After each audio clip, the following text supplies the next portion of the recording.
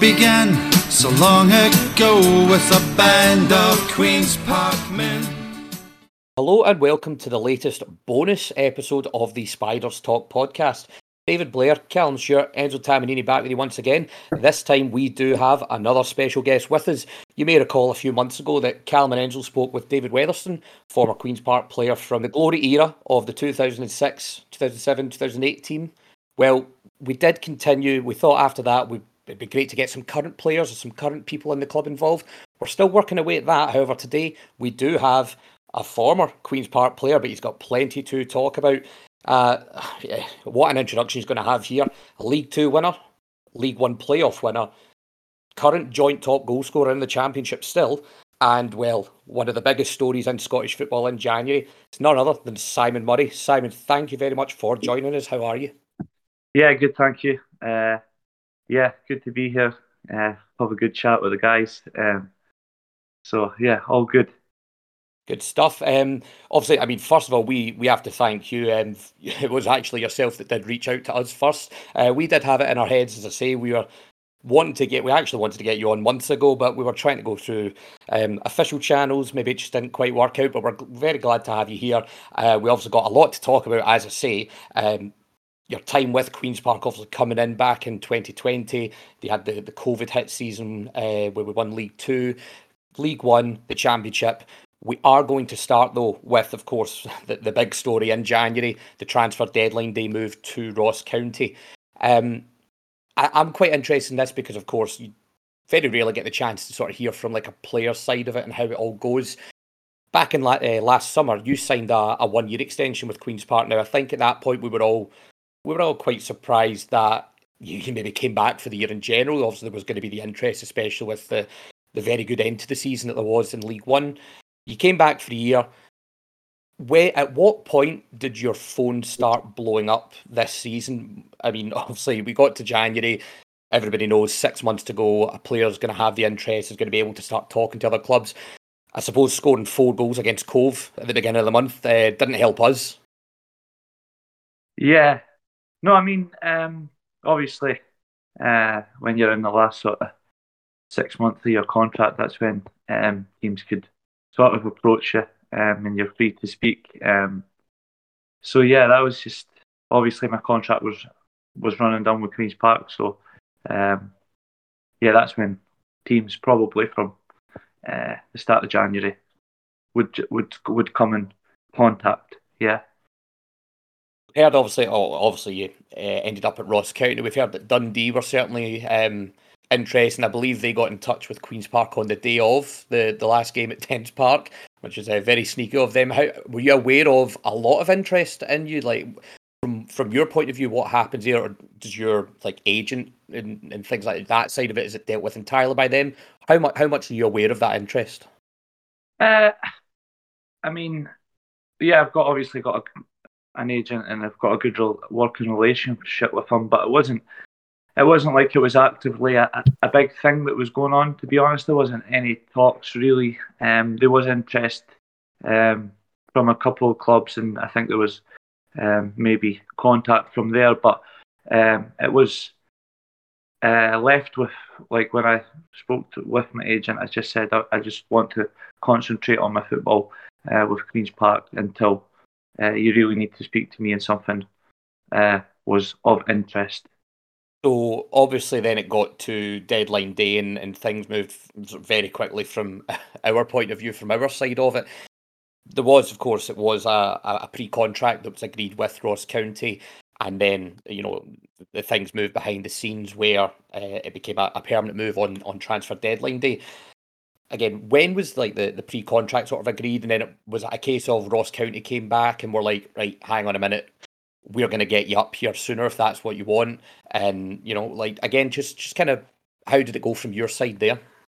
I mean, obviously, Ross County had spoken with myself, and there was an agreement made.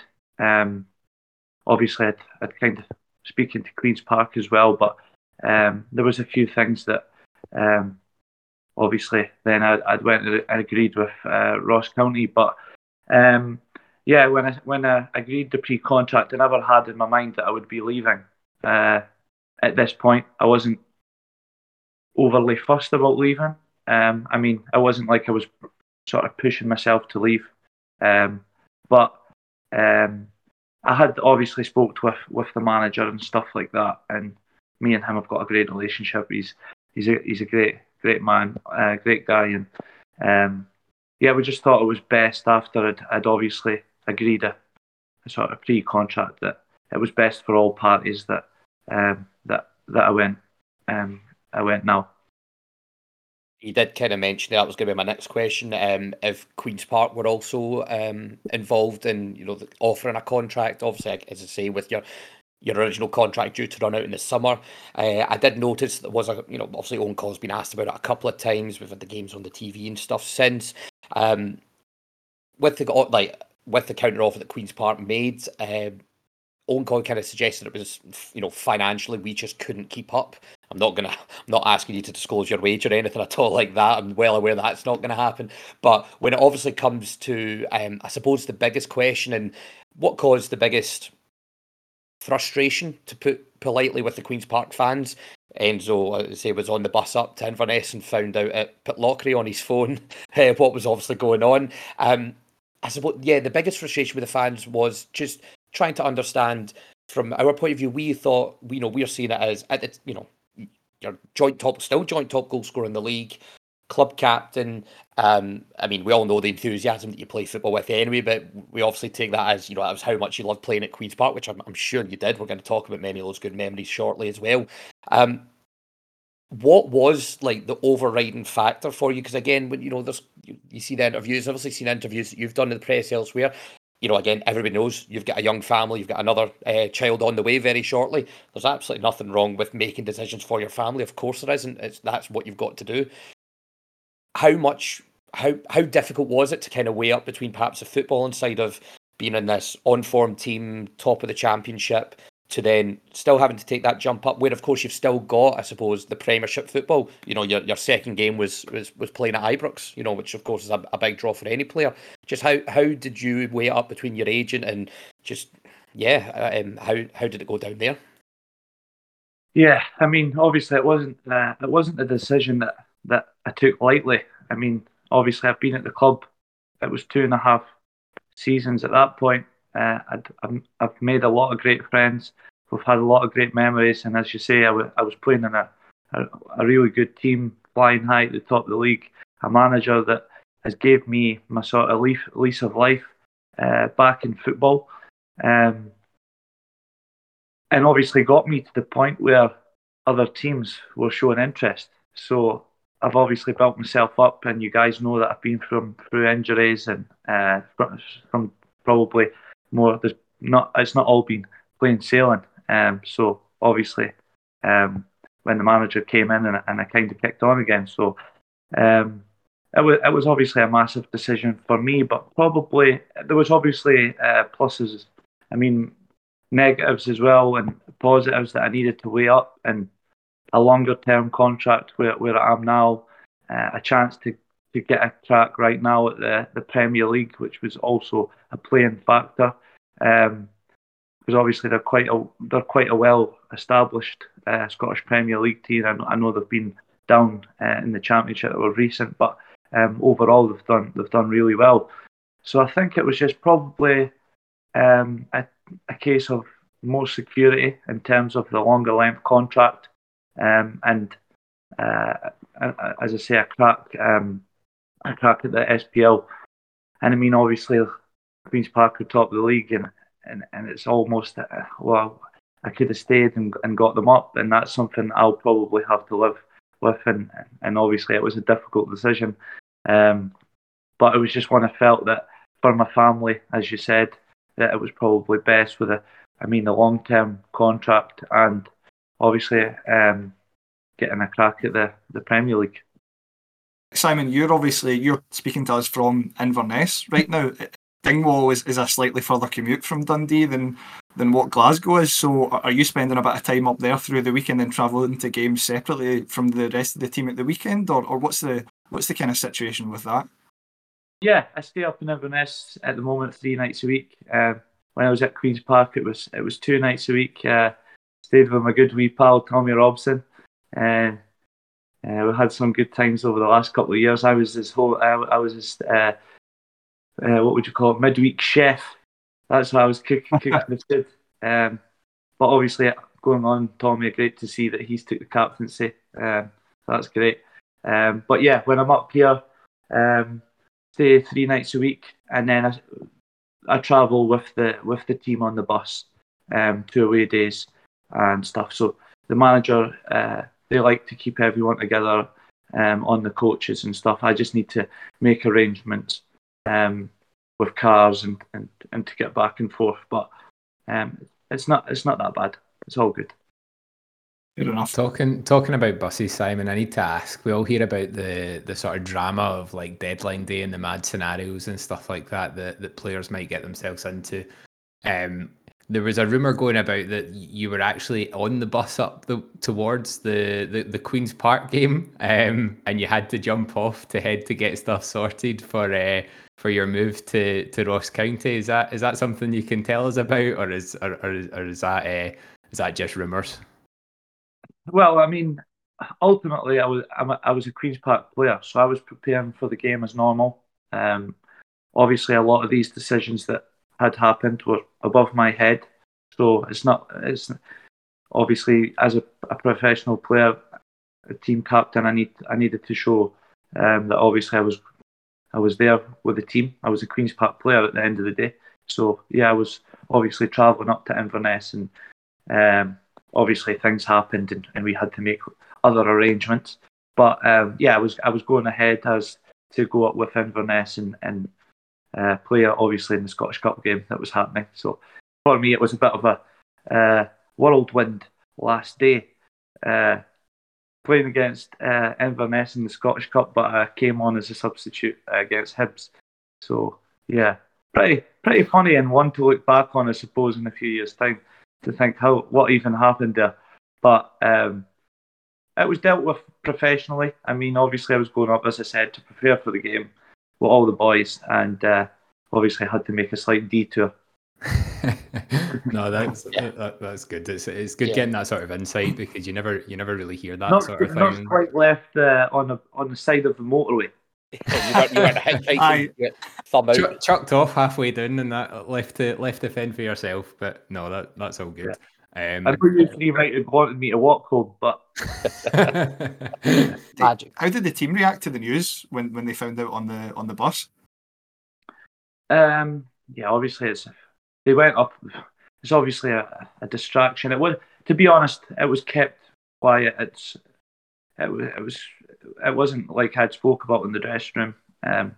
Obviously, maybe a couple of the players that I was close to would know about it, but yeah, obviously I didn't want them to be affected, knowing that it would happen, and maybe they would obviously be thinking, "Oh, I don't know if he would want you to leave or say just what, I don't know." But yeah, they never really knew too much about it. But when they did, obviously, it was obviously sad to see me go. I was sad to leave the guys, because I mean, in all my time in football, it's an amazing group of players that are there. Everyone, I can honestly say that everyone gets on amazingly well. They've got a great togetherness, and there's a lot of young, exciting players there. They do a lot of things out with football. When they're at football, they're not in a rush to leave. Playing card games, just having a general good time together. So leaving them, obviously being a good part of the team, being captain, and obviously building relationships, as I said, with like Tommy that I'd stayed with, and he helped me a lot when I was there, because obviously I'd done a lot of travelling, but then I ended up staying with him a few nights a week and stuff like that. So obviously you guys see it as football, and we just play on Saturday, but I mean there was a lot of good friends there, so it was quite sad, actually, to be honest. Let's go back now and have a look at the last 2.5 seasons. Calum, I think you're wanting to start and have a look right the way back at Simon joining Queen's Park. Yeah, definitely. So thanks very much for talking us through what happened. We thought it'd be good to kind of have a chat through that, and then have a sort of general reflection on your time with Queens. So yeah, looking back to the 2021 season, so you joined us from, and I'm going to totally butcher this pronunciation, Bidvest. You're going to have to correct me on that one. Sorry. Is that right? Bidvest Vits. Vits. Yeah. You got it. You got it good. You got it. It was a Vits bit that I wasn't sure about, which is why I just said Bidvest. But yeah, so you joined Queens in 2021 from Bidvest, and this was the first full season of us going pro. So we went pro the year before, and this was the first full season. Can you talk us about how that move came about? Because I think it's pretty fair to say that from our perspective as fans, bearing in mind that all of us have been used to the amateur sort of era of Queen's Park, where we don't tend to get sort of big names coming to us and all that sort of stuff. So when you joined us, it was very much a statement signing by the club, I think it's fair to say. But yeah, it'd be great to get a wee bit of background on how that move came about initially, and sort of the influences that you had in joining the club. Yeah, I mean, obviously I was coming back from my time in South Africa, and obviously I'd come back in, and it was basically it was at the end of March that COVID kind of hit, so I needed to get home for that. But I was kind of at the tail end of my sort of rehab at that time from my injury. So at that point, I was obviously working in Dundee with sort of private physio and whatever else. And then I was getting to the point. Then I was looking for teams, and I had a couple of offers from the SPL clubs at that time. But I knew Ray McKinnon was at Queen's Park at the time. He was obviously my previous manager at Dundee United, and he contacted me basically and said, "Look, we've got this really exciting project to come along." And obviously at the time it was League Two, so it was a lot to think about. But he just said, "Look, come and meet me, and we'll have a coffee and a chat, and we'll speak about sort of where the club's wanting to aim to, and the sort of aspirations that they've got." So I went and met Raymond, and obviously I had a great working relationship with him before, and I just felt at the time, coming back from an injury, Queen's Park had offered me a 2-year deal at that point, which was more in terms of contract than what the other teams were that were interested.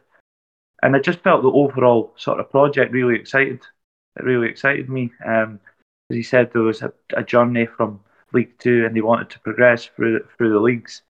And something as a player that I kind of felt at the time that I didn't feel like this would be an opportunity that for many players that would come along. And I mean, obviously, starting at League Two and getting into the Championship it's a great run. But yeah, it was Raymond that got in touch. The club was amazing because obviously I'd went in, I wasn't match fit, I hadn't done a pre-season, I hadn't even finished my rehabilitation from my previous injury. So the sort of opportunity that the club gave me at the time to go and work with a physio who's still there, Ewan Duffy, that I've got an amazing relationship with.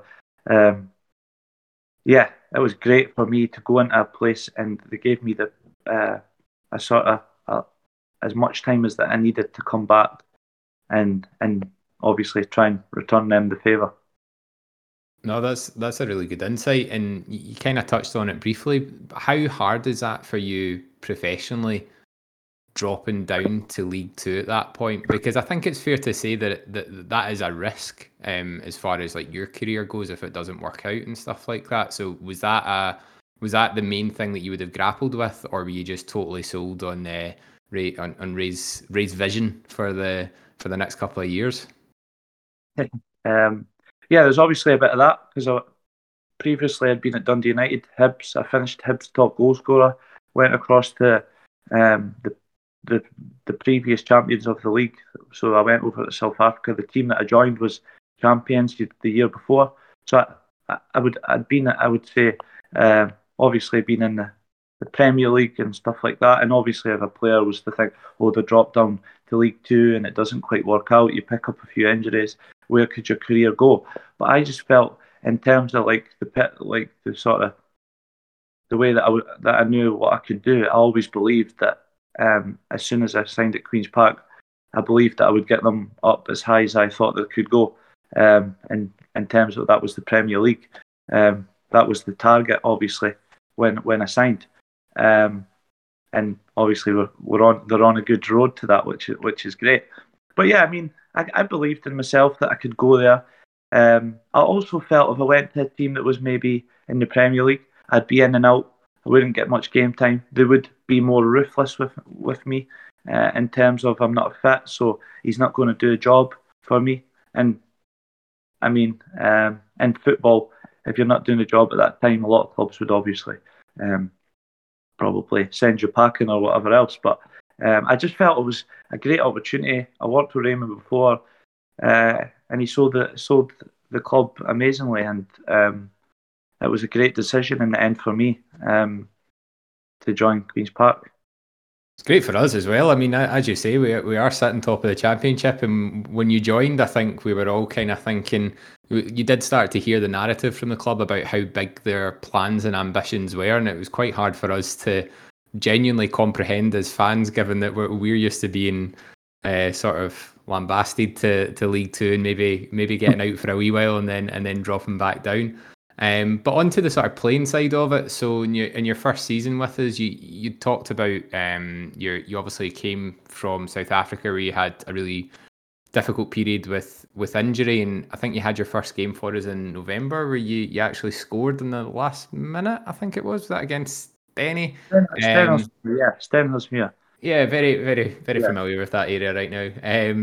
So can you talk us through a wee bit about like what that rehab process was like? Because you hear, am I right in saying was that an ACL? Yeah, I basically done my ACL, snapped my meniscus. I was operated on in South Africa from a surgeon over there, and then it came back, and obviously the physio assessed me and just basically gave me a great program for I think it was maybe 3 or 4 months, 2 or 3, 4 months to work with every day. Obviously at Queen's Park at Lesser Hampden, and yeah, it just got me in as good shape to be probably match ready to go out there and play. But obviously my fitness levels took a fair bit more to come back at that point. But to come back, and I was put in a big shift in the gym before I came up to play. But ultimately, it was a good debut to come on. I think Bob McHugh scored a nice little left foot across the goalie as well. I think he got a wee assist for that actually. He did, yeah. I was watching the highlights of that game the other day when I was making my notes for this, and it was very decent. How difficult is it during that period? Because when you see, I mean, my only reference point is watching these Amazon documentaries about the big clubs, and you see the players lying on the rehab table and a very sort of frustrating time. Like how difficult is you when you join a new club? You're obviously excited for the move, the new project, everything that's going on. Having to kind of watch the team that you're joining, you're wanting to help with, play without you. Yeah, obviously as a player, you never want to be injured. You want to be out there training every day, trying to get obviously on the field and winning games, and as a striker, obviously scoring goals.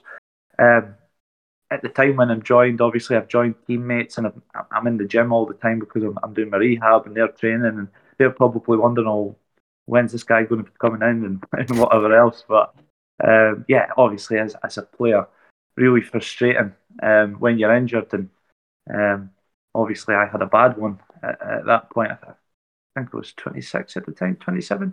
Can't remember. The years have gone quick, but yeah, you just want to get back as quick as possible and help. And obviously, it kind of helped me that at the point in League Two that Queen's Park we were doing really well, so there wasn't as much pressure on me to return really maybe too soon, if you know what I mean. So because the team was doing well, it wasn't a case of we're desperately needing Simon to come on or come into the game. So they gave me ample time to, come back and sort of, safely. No, that's good. And sort of concluding, I guess, that 2021 season. Obviously, it was a really successful season for the club. I don't think we lost the game until we mathematically won the league. Up until that point. And I'm always interested when you see these sort of scenarios of like teams who are maybe at the start of a new project, they've got some investment, they're going to be pushing forward, and they are just sort of a step or two ahead of the other teams in the league. See, as a player, like, did you know early on when you're watching the team and you're seeing the guys playing football, did you know early on that squad was probably of a better standard than the rest of the league? Was that confidence there throughout the camp? As professionals, do you just know that you should be going out and probably beating most of the other teams in that league? Yeah, I mean, the players obviously that we had on paper and where they had come from, we should have been, or we were fairly confident that we're going in to win games.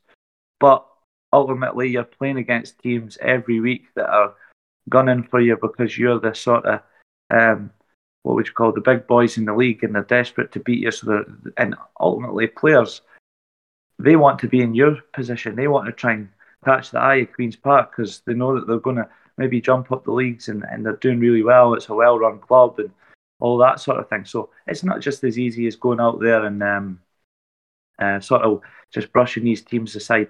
The games were tough. I mean, I think Calum and all these sort of places, Albion Rovers, I mean, they're not pretty venues to go to. So on the best of days with the winter pitches and stuff, you do need to make sure that you're obviously switched on and you're together and you just go there as professionally as possible and do the job, which the boys done really well. As you said, I think we didn't lose until we got beat at Elgin away, was it? Yeah, Elgin away. So it was a great run. The boys done great, and obviously a great achievement to go up there and win the league at first time, sort of asking. Which, because there's a lot of pressure on you as players. I mean, the guys that had come into the team, we all had points to prove at that, and everyone was, I suppose, shining the spotlight on us because, it was a big thing that Queen's Park had gone professional and whatever else. So you do feel that pressure as players as well. So, but thankfully we won the league. Aye, that's certainly a good way to round off that season. So kind of moving into the 21-22 season, there was obviously one big change in the summer, and that's Ray McKinnon leaving for Laurie Ellis. How surprised were you by this move? And by the sounds of it, from what you've told us so far, you had a really good relationship with Ray. So what were your sort of feelings when that change of management happened? Yeah, obviously built a good relationship with Raymond over the years. Still keep in contact and whatever else, but it was probably a shock to everyone, you guys and the players and whatever else. But Raymond obviously done a great job. I mean, we went and won the league, but I think obviously ultimately the club decided that they wanted to take a fresh approach for whatever reason. And as a player, you're employed by the club. You need to be as professional as possible, and show your support to whoever they decide to go with. So obviously it was a shock, but as a player and probably as fans, nothing in football surprises you. So you just had to go with it. And obviously Laurie was Raymond's assistant, so he then came in. So it was just a direction the club probably felt that they were going in, and that was it. But yeah. Yeah, no. So see, I'm always interested in these sorts of scenarios for players and kind of how you handle them, because obviously different managers have different styles of football, different approaches. is there any sort of insight that you can give us into the differences in managerial styles between like Ray and Laurie?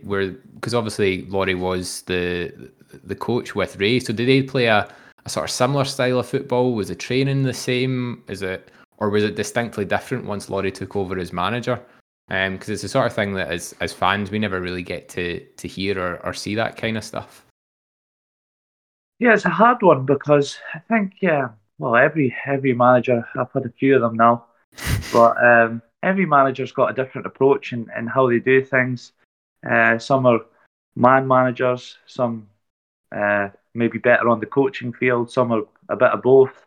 It's just hard. Raymond was, I would say in that first season, I think we played a 4-4-2 mostly. We were kind of a lot of gung ho attacking. I think there was quite a lot of goals in that first season. And then when Laurie came in, he played more of a 4-2-3-1 and whatever else. He was probably more probably more youthful. I don't know if that would make sense. More, there was maybe a bit more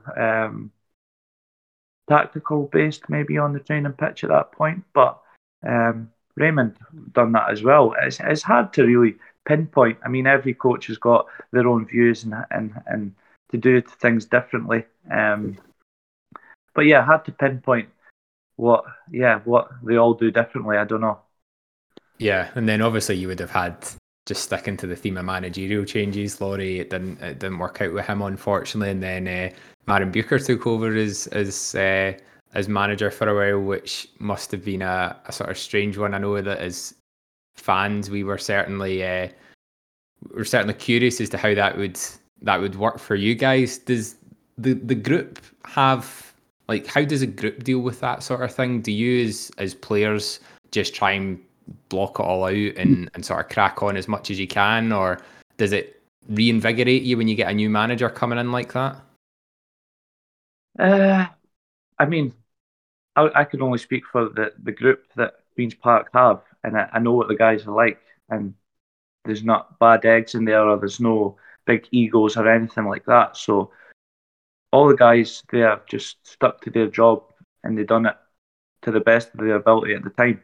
So yeah, obviously there was changes and stuff like that, but as I said, as players, you're doing it for your team. You're doing it for, obviously yourself as well. So you want to give your all, no matter what happens. So yeah, all these changes and whatever else happening could probably be a distraction at times, and obviously it's sad to see managers go. But when you're in football, you kind of realise that this is kind of the way of football. It comes and goes, and it's probably something that the younger guys now. I've obviously been through a few managers that have left, and new managers have come.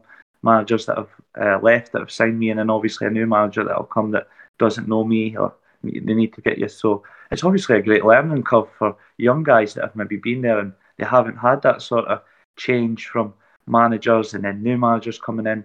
But that's just football, and you need to adapt to different styles and different managers. And some managers might shout at you, some managers might put the sort of arm around your shoulder and whatever else. So as a player, you just need to kind of take it in your stride and I suppose give your all for whoever comes along.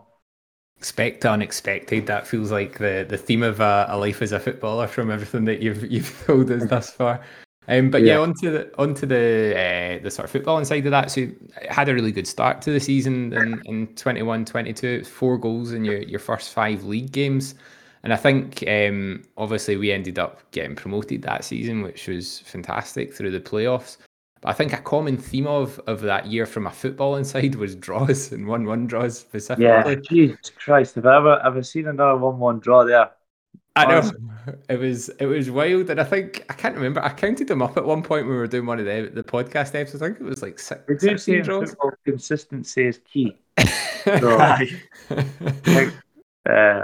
Yeah, look, it was frustrating because I don't know about you guys, but I felt at the start of that season, coming off the back of a pre-season, the team was playing really good football. We were unlucky at times to not score more goals. And at the start of that season, I feel like it was a common theme that it was like one week we're going to get 6 and 5 and 6, and do you know what I'm saying? I felt like we were playing good football, and it just, I don't know, maybe the pressure started building. It was probably there was obviously draws coming, and we couldn't turn them into wins, and then we were losing late goals. I think a lot of the goals we were 1-0 up, and we were losing late goals, and it wasn't. I don't know. It's sometimes in football, like, what are we not putting our finger on here, because we're trying to do everything right, and all that, and sometimes it's again another learning curve for us all, and it was just frustrating because at times at the start of the season, especially when I'm not making excuses here, but the pitch was really good that we were playing on, and obviously you know what the pitch was like by the end of the season. It was horrendous. So the style that we were maybe trying to implement and play under Laurie at the time, it got harder to do because the pitch wasn't allowing us to maybe do it at times. Whereas, as you see this season, where we've been on AstroTurf pitches, you kind of know what you're getting every week.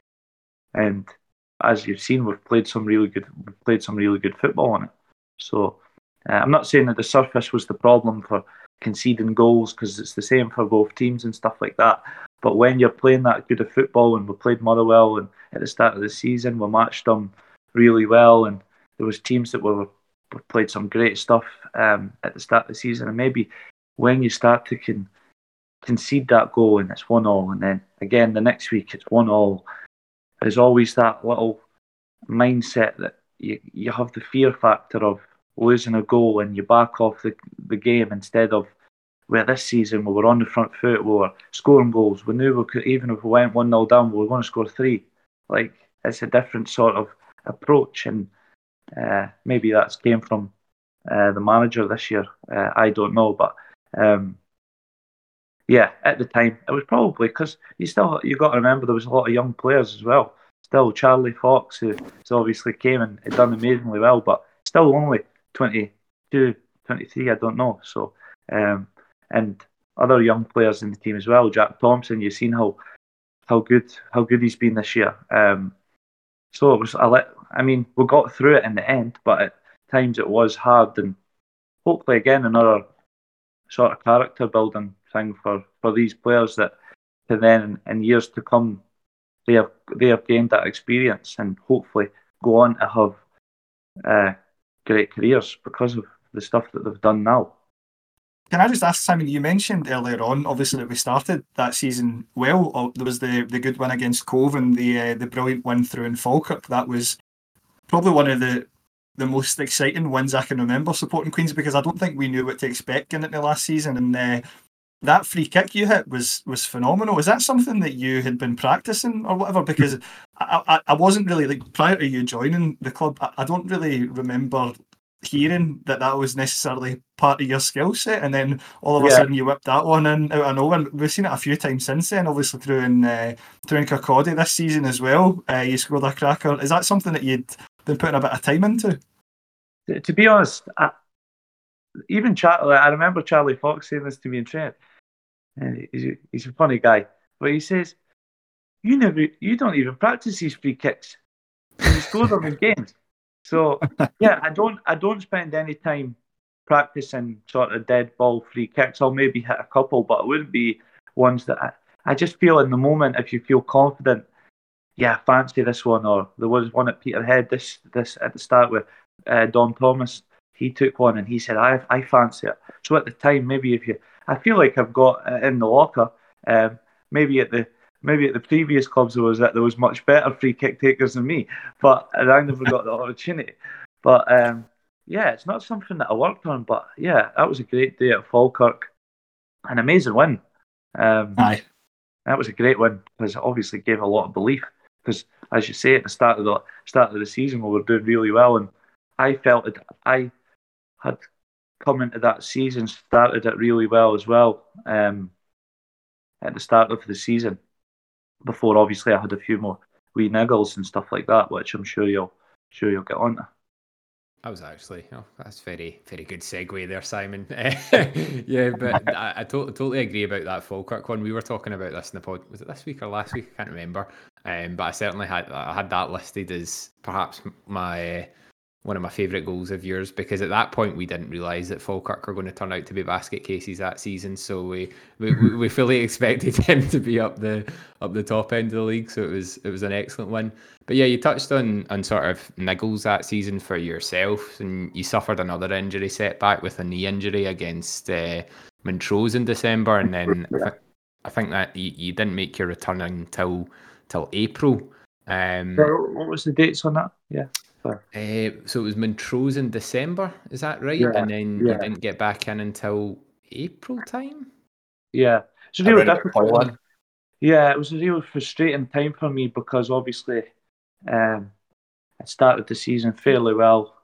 Had a little bit of a patch where I was struggling with my knee a little bit. So I think kind of what happened was when I done my knee injury, I done my ACL and I done my meniscus. But at the time, there's a couple of options when it comes to meniscus. You could sort of clean it away so you don't have one, or you could stitch it. But the stitching of it sometimes doesn't heal properly.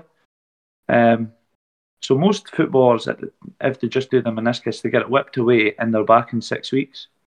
Whereas when I was in South Africa, I got mine healed because I was going through the long process of the ACL recovery anyway.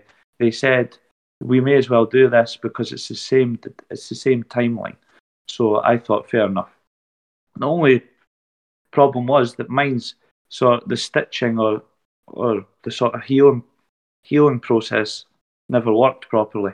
So over the period of me coming back and playing games, it kind of, it must have sort of, I don't know how to describe it, but yeah, disintegrated or sort of, just I got injured again basically in the meniscal. So unfortunately, I had to get a small keyhole surgery at that point. But even more frustratingly, it was only a 6 weeks recovery, but because I caught COVID, I wasn't allowed to get operated on for basically 3 months. So technically, it wasn't really my knee that kept me out all that time. It was because I'd caught COVID and there was things. It was kind of like the doctors or the hospital, for insurance purposes, couldn't do some operating.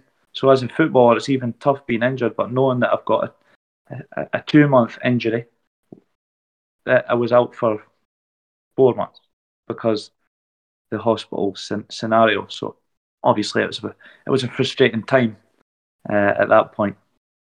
Gosh, that does sound absolutely brutal. And I guess before we Enzo's going to chat us through the coil era, I guess. But at that stage, I guess you're starting. You mentioned earlier that you were on a 2-year contract at that point. What kind of considerations were you making? Did you see, like, when you're in the sort of midst of that rehab period again?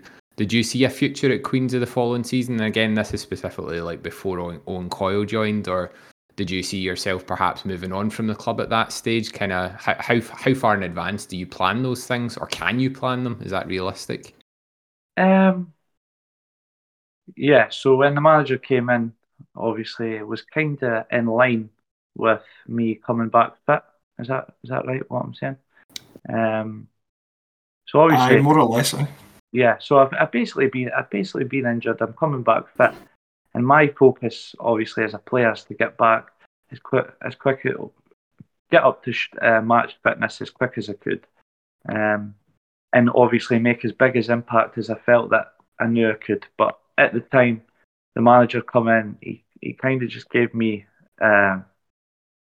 basically as a player, what you want to hear from a manager and the belief that he had in me. And basically saying that I need you fit, I want you to come back as fit as possible, and obviously have a great end to the season. Because obviously I'm basically coming back fit just in time for the playoffs, really. But he just, I don't know what it was, he just gave me that belief and that sort of lease of life that I'd been missing in my football probably for about a year. that he just gave me that, I don't know, determination and drive to come back and finish the season as well as what I did. But I wanted to just come back into the team and do as well for Queen's Park, and obviously try and take them to the championship, and then stay with Queen's Park to obviously repay them for what they've done for me in terms of injury. Like, obviously I'd been out injured, I've had that niggle. Would other managers think I'm not taking the risk on Simon Murray again because I've had that injury and I've had my previous injury? That maybe they would have, but the manager made it clear after when it came back that he knew there was more, like a lot more for me to come. And obviously I hadn't had a proper full pre-season for about 4 years. So he just knew there was more and more to come from me, and he just he got the best out of me, in the end. So you obviously touched on it a wee bit there yourself, Simon. What sort of immediate influence did Owen Coyle, and I suppose maybe even Sandy Stewart as well, have on the side? Because he was there in an unofficial capacity towards the tail end of last season. He didn't formally take over the job until the start of this season, I believe. And we saw that Coyle wasn't getting into the changing room at half time. I don't know if maybe he wasn't allowed to because he wasn't the manager yet, technically. But what we saw as fans was this massive immediate shift in hunger and what seemed like motivation. Can you kind of talk us through a wee bit about what he changed when he came in?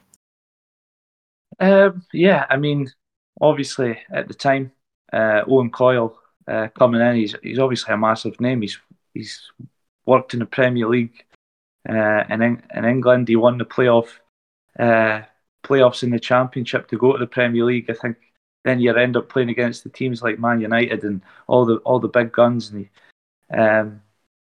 he's obviously got that. He's managed at the top level, and he's got that. He's been at the top, and he's got that sort of, I don't know, just experience and sort of aura that he's got, and he's got obviously a massive respect from obviously players, young and old. But he has this like infectious sort of enthusiasm for football, and the willingness to win games of football. I'm sure you can see it from the touchline. I mean, I'm sure he wouldn't mind me saying, but because I'm obviously a striker and I'm at the top of the pitch, it's like he's controlling me with a FIFA pad. He's shouting at me like 1,000 times a game, but only because he wants the best for me and he wants the best for the team. But I think what he said was at the time when he came in that he felt there was more to come from the team. And I think when he changed his training and the demands around training took that next level, sort of, he wouldn't accept anything less than obviously 100% from anyone. And I mean, I'm not saying that the players weren't given that, but he maybe just found that extra sort of gear. And I mean, I don't know, but we felt like there was probably more. It was more high intensity that we were playing with to then at the end of the season, and maybe just instilled that belief into that squad. And obviously, we maybe kind of were a bit short on confidence before that, and maybe he just gave us that back. Yeah, no, I think that was kind of what we saw from the outside as well. Like I said, like the players were playing with a lot more belief, looked more confident going forward, a bit more solid at the back, and this really started to shine in the playoffs, and that's when we started to see the Simon Murray, I suppose, that everyone expected when you joined the club. And I know obviously you had a couple of injury niggles, but you really started to show what you were capable of, and you were a massive part in us progressing past Dunfermline. Obviously that goal through at East End Park, Bob McHugh set you up brilliantly for, by the way. I don't know how many times I've seen that back. Touching on the manager there, as you said. Yeah, he just when you played and the team went out and played, he didn't care if you made mistakes in the final third and you're going forward. If you take on a player or get into areas, go and try something, express yourself, kind of sort of enjoy it. But what he did, if you gave the ball away, he just made sure that you were working your sort of balls off to get it back and work as hard as you could for the team, and just basically, if you've ran your cell into the ground, somebody else will come on and replace you and do it, and they'll be obviously working hard from that point on. So probably, as you said, instilled belief. But also made you feel like if you made a mistake, it wasn't the end of the world, and just go again and try again. And then how kind of satisfying was it for you to be such a massive part of the playoff semi-final and final and get involved with the goals that ultimately got us promoted? That must have been a really good feeling, a really positive feeling for you. Yeah, it was amazing. Obviously, another one of the highlights of my career. Amazing. Obviously, the previous season winning the league, but this season just felt like that because we'd been through such a sort of hard slog of a season, and the effort that we'd obviously put in, like as a group of boys, and we'd been through managerial changes. We'd obviously had one at the start of the season, obviously one halfway through the season, and obviously just getting to that end point and getting that the playoffs to get the first one was obviously against Airdrie, a tough team that I think over the piece of the season we actually struggled against, because they had a right good team that season. Dylan Easton and Connor Smith's brother Calum, he was there. Frizzell had good players. I mean, as you probably know, that team would have played in the championship. It's the same sort of standard of team. So to get over that line and as I say, from a personal point of view, to go on, I knew I could do it. I knew I could come back and make a big impact. I've been quite lucky, like in my career. I've had a lot of big moments and big games, actually, to be honest. Some derbies and against goals against some big teams as well. So I just had that belief in myself. I knew it was at a point where physically I was strong and I was fit, and I had a manager that sort of believed in us as well. And also it did help. We did actually have, we had a good togetherness as a team as well, and we believed as a team that we could go and get something that we deserved at the end of the season. Because I think when we came into the playoffs, we were actually coming in with a bit of form into the playoffs, and as the manager at that point said, there's no points now. We've came in sort of in a high to play against Dunfermline first, East End Park, which was obviously a good one. But it was a hard, because they had a good team on paper. Some players that had obviously dropped from the Premier League. I think they had a few there. So yeah, it was good. It was good.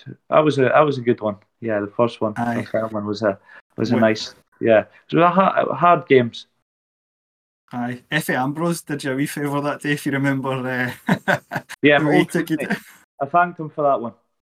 Did you? Yeah. Good. Yeah, he's a big F. He's a great guy. Had a great career. Oh, he seems it. Yeah, had a great career. I mean, he's won the African Cup of Nations. Aye. So luckily, he's a bit slower than what he was when he was playing for the African Cup of Nations, and he took me down for the old red card.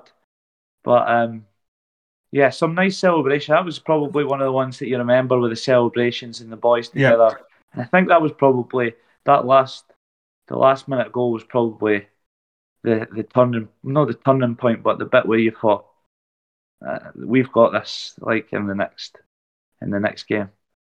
Aye, and that's when we went into the final against Airdrie. We all thought it was going to be Montrose, actually, looking at the scores coming, but then Airdrie had a fantastic comeback in their game, and it ended up being against Airdrie, a team that I don't think we'd actually beaten in 90 minutes that season, because we played them in the League Cup, we lost them in penalties. Aye, that's right. Aye, this always happens for some reason. We always seem to play against Airdrie. Like, it's happened before where we've been drawn against them in every single cup as well. And so they beat us on penalties in the League Cup group stage. We never once beat them in the league. We did beat them in the Challenge Cup, but that was on penalties as well, so it wasn't in 90 minutes. So it just shows, like you say, like how things had changed going into the playoffs, and there was this momentum and confidence that we could go on and do it because we more than matched them and deserved to win in the end. Did you feel the pressure when you were setting up to take that penalty towards the end of extra time? To be honest, no, I felt confident, to be honest. Yeah, I remember the goalkeeper saying, "You're nervous, aren't you?" He shouted something like that, and I just looked at him. I said, I said something like, I can't remember exactly what I said, but it was basically something along. He wasn't a very good goalie. So, I felt fairly confident that I was going to score. Obviously, nerve-wracking, and there was a good crowd there and stuff. But my experience in the stadiums that I've played at in my career, it kind of felt. I felt calm in the moment. I knew where I was putting the penalty, and I just felt, to be honest, it was probably something that I deserved for all the hard work that I'd put in. Over the piece with the injury, and probably a bit of bad luck that I had as well. But yeah, I didn't see anybody else trying to step up and take it. I was hoping little Tommy Robson was going to come up, but slot it home.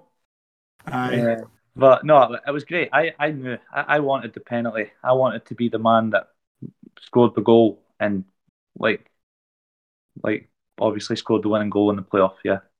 I can't tell you how many times I've watched the highlights of that back. It's just like, it's countless at this point. But so, as we were saying before we started actually recording this, we actually did a wee chat with you in the Burnside Hotel after the game. I think you were considerably more sober than us at that point. But how did that? I mean, how did the players enjoy their night that evening? I take it you had a bit of a party as well. You enjoyed yourselves. Yeah, I mean, obviously starting from the stadium and whatever else, like when the final whistle goes, you probably see the highlights and whatever else. Everyone steams onto the pitch. It's like winning something in football, or like, as I say, you spend every day with your teammates, so you're like family, aren't you? And like when you win something, there's no better feeling than like that buzz. Like it's when you score a goal, or the final whistle goes and you've won. And obviously at the end, running on the pitch, and all the fans are there, and like family members and whatever else, and you're all singing songs, and obviously we get to go into the dressing room and all the music's on and the boys are bouncing about. Like that's something that you'll never forget as a player. So that was like, I could have stayed in that dressing room all night. It was yeah, it was class, and obviously the club had put on the Burnside Hotel, so we went back there with the lads, and obviously having a sing song and whatever else, and yeah, just a great night. A few drinks, well deserved. Definitely. But all the boys behaved. Aye, no, we're sure they did. We're sure they did. Yeah. No, it was a brilliant night. From what I remember, anyway. We were singing songs about Airdrie. Oh yeah, I think we all know that one very well. Don't you worry. I think I know that actually. I will say one thing. When actually, fair play to the Airdrie boys that actually came and met us later on, and we ended up having a few beers with them as well. So they said that obviously they'd been beaten by a better team, and they weren't good. Like they felt they weren't good enough on the day. So hats off to them for coming out and sharing a drink. So aye, fair play. Wouldn't be me. No, you'd be sick if you'd lost it. You wouldn't want to go out for a pint with the winners who are all buzzing and delighted to be going up, especially after such a long season, getting to the playoff final. So fair play to them for that. So see, coming into this season then, Simon, what were the team's goals? Because as fans, I don't think we had any idea what to expect coming into the championship. There was obviously a couple of signings, a few fresh faces came in, guys like Dom Thomas and Grant Savoury, who are both exceptionally talented footballers, and have been you were playing. You obviously played with them a lot, and you had a really good relationship up front together. But what were the team expecting to be able to achieve this season, and what were you expecting to be able to achieve for yourself? Yeah, I think if you ask any player what they're going to start, I mean, at the start of the season, you want to win. You want to win everything that you do, don't you? You want to win games and stuff like that. But obviously, there's a sort of, you've got to be realistic and whatever else. I felt like for us, with obviously Dundee being in the league as well, dropping down from the SPL and having probably more experience in the ranks, probably playoffs was what the guys were thinking that would be a pretty good season. I mean, achieving playoffs, but there's that thing in the top of your mind that you know that you could go and beat these teams because, like, as we've shown, and it was quite funny actually because obviously coming into the season at the start, we knew the players that we had and the potential that we had as players, and even like the players that, like myself, Tommy Robson and Lee, Louis had been there from the start and whatever else. We still, as four, had a massive point to prove to other people as well that maybe, you know, we'd been at that level and would drop down. People are thinking, oh, it's like maybe they won't be able to do it at this level. So you have your own personal sort of goals, and Lebo's been, I mean, everyone's been great. It's been amazing. So I think at the start playoffs would have been good, but I think when we went out to Holland and done pre-season and we've seen what the team was capable of, especially when we played Utrecht. I mean, Utrecht played every single one of their starting 11 against us, and I can tell you in that friendly, I went to Holland with Dundee United. I played against Utrecht, AZ Alkmaar, and there was a Vitesse Arnhem. We scored one goal and I think we conceded 12. You know what I mean? You're playing top opposition teams. So to go there with the squad that we had kind of just obviously been put together, there was young players, and we've played that well against Utrecht. Never mind what the score was. We competed with a top Dutch team. I mean, they're in the top league, so it kind of gave us a little bit of, yeah, we're all right here. I mean, I know it could only be looked at as a friendly and whatever else, but I mean, I think the centre half, Van der Hoorn, his name was, played like 5 years at Swansea. So I mean, we were playing against good players. So I think we had a bit of belief from the pre-season that we'd done under the new coaching staff, and obviously the results that we had in pre-season. Yeah, I think it was 4-2 we beat Utrecht, wasn't it? Yeah. And for you, so this is something that Coyle's talked about a wee bit. That was the first full pre-season you'd had in a long, long time. Did you expect to be hitting the goals tally that you've hit so far this season by this stage, or was that even kind of beyond what you were hoping for? Did you? I mean, it's one thing being joint top scorer of the championship, top scorer because you actually had more assists than Akinyemi. I think a few people were overlooking that. But let's say top scorer of the championship.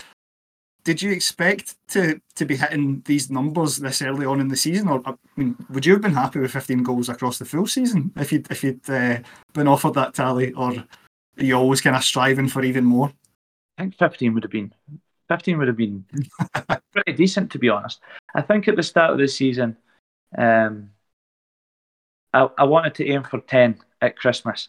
If you can go for 10 at Christmas and then 10 after, that would be the next sort of milestone. But I mean, if you reach 20 league goals, would be a great return over 36 or 38 games, whatever it is. That would be pretty good if you scored.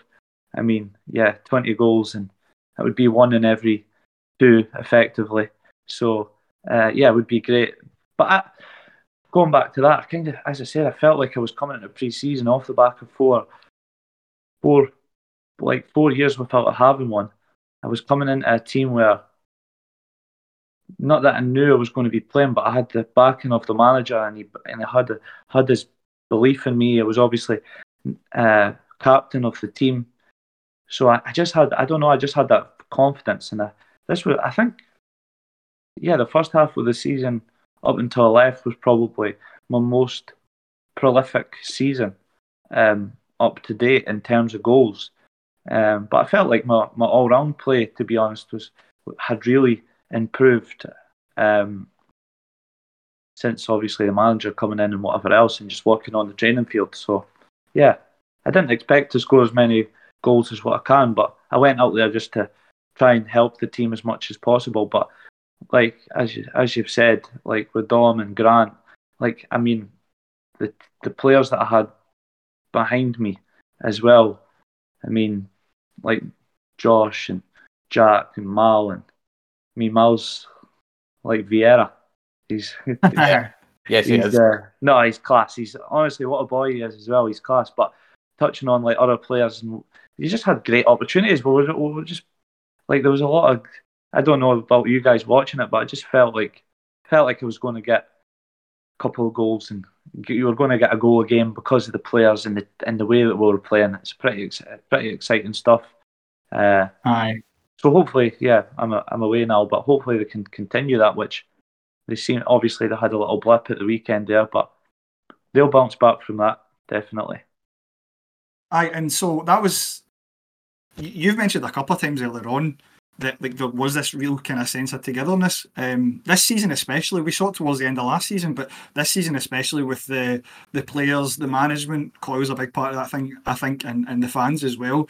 And considering there's some off-field difficulties surrounding the club, let's say, with the kind of stadium situation, being nomads, always changing our home. Obviously, we've been settled in Steny for the most part this season, but did that play in the mind of the team at all, or did you just kind of concentrate on the football side of it and push that aside? Obviously, it's in terms of that side, and you guys have obviously seen it with travelling to Stenhousemuir and stuff. Nobody wants to do that. I'm sure that the club obviously are trying to put things in place at the moment, and it's been difficult. But as players, obviously, if you're going here, and we've obviously got the training base that we train at, but when you were going to this stadium and then back to Hampden, and obviously going back to Steny and whatever else, I suppose it could be distracting. But as I've said before, I feel like the group was that good. And the manager and Sandy and Youngwin and everyone at the club, we just kept to task, basically, and we just kept whatever we needed to do. Whether there was some days, obviously, when the snow came, you go to different training venues, or you play at Steny, or you go to Hampden, or whatever else. I just felt that the guys were in such a good place that they were, when we were winning games and whatever else. It didn't affect the guys much at all, no, going from here to there. I just felt there was we'll just do what we've got to do, and we'll get on with it. And obviously now you're no longer part of it, but how confident is this group of players that they can really go on and achieve something that'd be pretty special? Yeah, I mean, I think as I've shown, like some of the performances and stuff that the guys have done, they will have belief there. They've got confidence, and actually, I know they're a young team, but coming with young, maybe you don't have the experience, but you also have that no fear element where you're going out and you're playing, and it's just like you're going out there to enjoy your football, but also you're quite cocky, aren't you? When you're young, or you're confident. I don't know what the word is. You've got that sort of, you can go and win games and whatever else. But yeah, I think there will be confidence in the camp. We've obviously had a few results during the season where, I think it was against, you'll maybe know, but I think it was at Morton the last time we got beat, and then we won 8 on the bounce.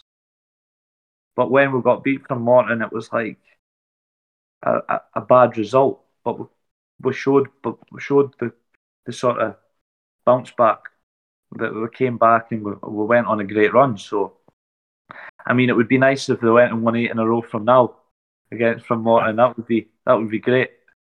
I hope you're right. It's brilliant, Simon. It's obviously that kind of recaps everything right up until where we started back at January and obviously what happened there. But if we could take another few minutes just to talk about obviously the club you joined, as Calum said, back the first season where Queen's Park turned professional. Obviously, Manny Bucher had a stint in the dugout as well, but for the most part, he's been behind the scenes, certainly from what we hear, trying to sort of revolutionise the way that the club operates, not just like in terms of like the training and things like that, but of course recruitment and things. Can you speak a little bit to sort of Marion and sort of his influence and just how you found working with him, your dealings with him, and what do you make of Bucher Ball, shall we say? Yeah, so obviously he's come he's got a great CV being at one of the top clubs. I think they're actually top of the Dutch league at the moment, AZ. So yeah, he's obviously came across to try and build the academy and make Queen's Park like bring through young talent and get them into the first team. Obviously, the young Queen's Park here. So yeah, it's definitely a fresh new look, and I'm sure obviously the young players that are going to start coming through now will be exciting for you guys to see playing for. I mean, Queen's Park bringing them through their own players and hopefully selling them on or whatever else they're going to be doing. So that's amazing.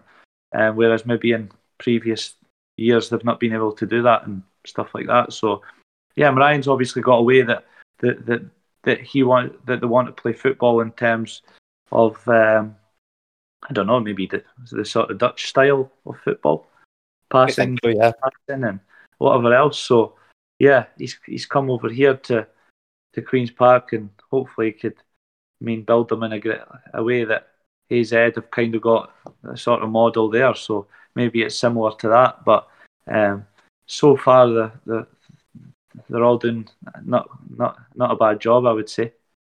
There's also a couple of like his recruits. You mentioned Jack Thompson, who is a player that we know he very much stand behind and believes that he could be the sort of future in the midfield of Queen's Park. There are a number of decent young talents. You have touched on a few of them as well. Who are the biggest standouts to you in the Queen's Park squad with your time obviously working with them behind the scenes and everything like that? You've already mentioned Mal Boateng. We would absolutely love to keep him around. Of course, he's only on loan.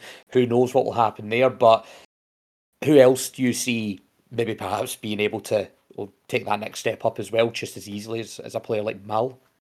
I mean, well, if you look right through the whole team, the young players that you've got there, as you say, Mal is hopefully going to keep continuing the way he's been great. He's kind of been untouchable in some games. So I'm sure he's going to go on to great things. And off the pitch, he's an even better guy. Eh? So it's brilliant to see him doing so well. Obviously, Grant Savoury, your Jack Thompsons, Jake Davidsons, they've all been great. Grant's obviously come from Peterhead, where he kind of tore us apart a couple of times last season. He doesn't let us forget that, by the way. Always mentions it. But another good lad. Jack Thompson probably is one that has came on the most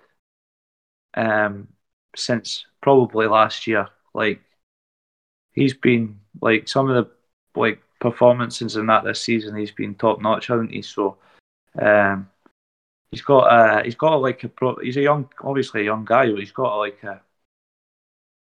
a maturity about him, a willingness to win and stuff like that. Which he's a strong boy. He's very powerful.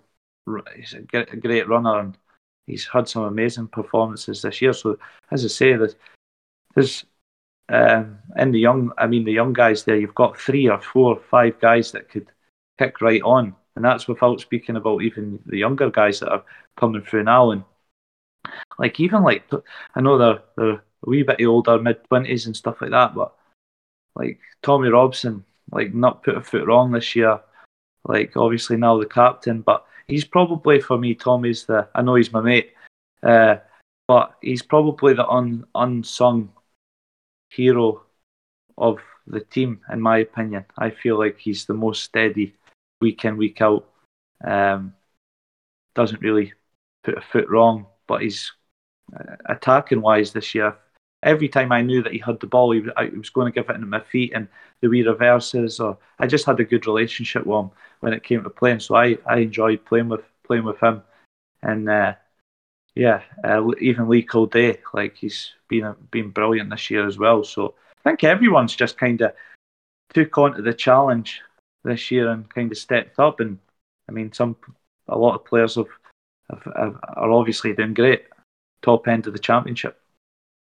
Yeah, they absolutely are. But before we give you a chance to sort of say a final sort of bit to Queen's Park fans, let's talk about like your sort of favourite memories. Cal mentioned earlier on the free kick against Falkirk at the beginning of last season, his favourite goal.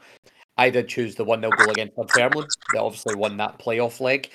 Enzo, I think you chose the penalty against Airdrie just purely because of the situation and where it was. But Simon, do you have any one of those three, or do you have another one, like sort of a favourite goal, a favourite moment, something like that? Do you know what? Obviously, I could sit here. I'm quite lucky because I've had a few good. Like my time at Queen's Park was amazing. Like I loved it. As I said, I was sad to leave, but obviously it's happened. But yeah, my favourite, like in League Two, obviously we had the massive game at probably the only team that was going to trouble us at that point was Edinburgh. The 3-2 game. We obviously went there, and I think we were 1-0 up. No, I can't remember, but we were definitely 2-1 down at one point, and got the late sort of two last. I don't know if it was 10 minutes. So that was a good one. Obviously, with fans not being there, that's probably what brought that one nut. It was good. It was a good memory, but because to be honest, that was probably the day that season that we knew we won the league because we'd stepped away from Edinburgh. So coming back and winning 3-2 was brilliant. Going into the next season, the Falkirk free kick was a good goal, but yeah, it can't beat the Airdrie playoff. Like the Airdrie playoff it's got to be the best moment because we had a hard season. Obviously, we spoke about and whatever else, but to go on and win something, promotion with your mates, like and your team friends and stuff like that, that was probably the best one. And then obviously going to the championship, we were all flying high, winning great games. Hamilton at Hampden was brilliant because the fans, like there was like 3,500 fans there at Hampden. Like the community feel that the club has got about it just now, and obviously you've seen the potential there to grow that even further. So a lot of great moments, but I would say for me the Airdrie penalty. There is some good choices there, but that's definitely got to be the top one there. I think. The Dunfermline celebration was alright as well. That's a superb picture. photo. Yes, absolutely superb photo. Yeah, that was good. The second best photo is, of course, the Wraith Rovers behind the GoPro that we double finger point. Yeah, I think that was a our good one as WhatsApp well. group chat for a while. Actually, yeah, it certainly was. I suppose just finally then that we've hopefully recapped and we've touched on all the highs and from our point of view the lows, of course, of losing you in January. But I suppose last word to you, Simon, just obviously summing up your time at Queen's Park and I suppose a last message to the fans. Yeah, I mean, for me, obviously, an amazing time at the club, great memories that will last with me forever.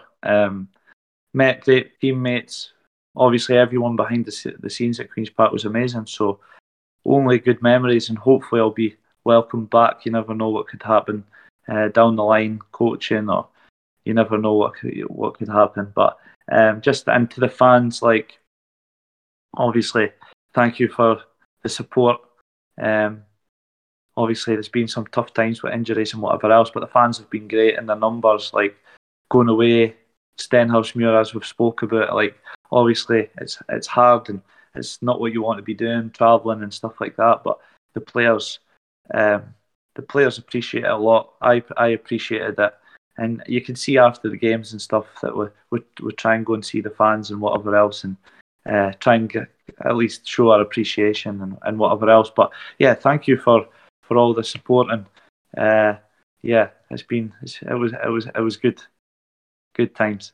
stuff. As you say, you never know what will happen in the future. I will be honest, I hope it's not a meeting in the playoffs at any point this season. Obviously, you never know how it's going to go with either team. I beg of you, though, we know that you do love celebrate in front of opposition fans, but for the love of God, don't. If that happens, please. I don't think I can run past Tommy Robson with my tongue up. He wouldn't let it, would he? No, he wouldn't let it happen. He would chase me back to Dundee. Well, let's see. We never know what the future will hold, but Simon, thank you very much for joining us. Calum and Enzo, it has been a pleasure as always. Thanks to everybody that's going to be listening into this and hopefully enjoys what Simon's got to say. As always, find us on Twitter at Spiders Talk Pod and find us on Pie and Bovril in all the Queen's Park threads, including the Top of the League and You're Not thread. So thank you very much once again to everybody for listening, and we'll see you all again soon. Thanks, everyone. Cheers for listening. Yes, thank you. Cheers. Final league match or friendly. The derby cause of the dandy. Play for the sake of the game. Play for the sake of the game.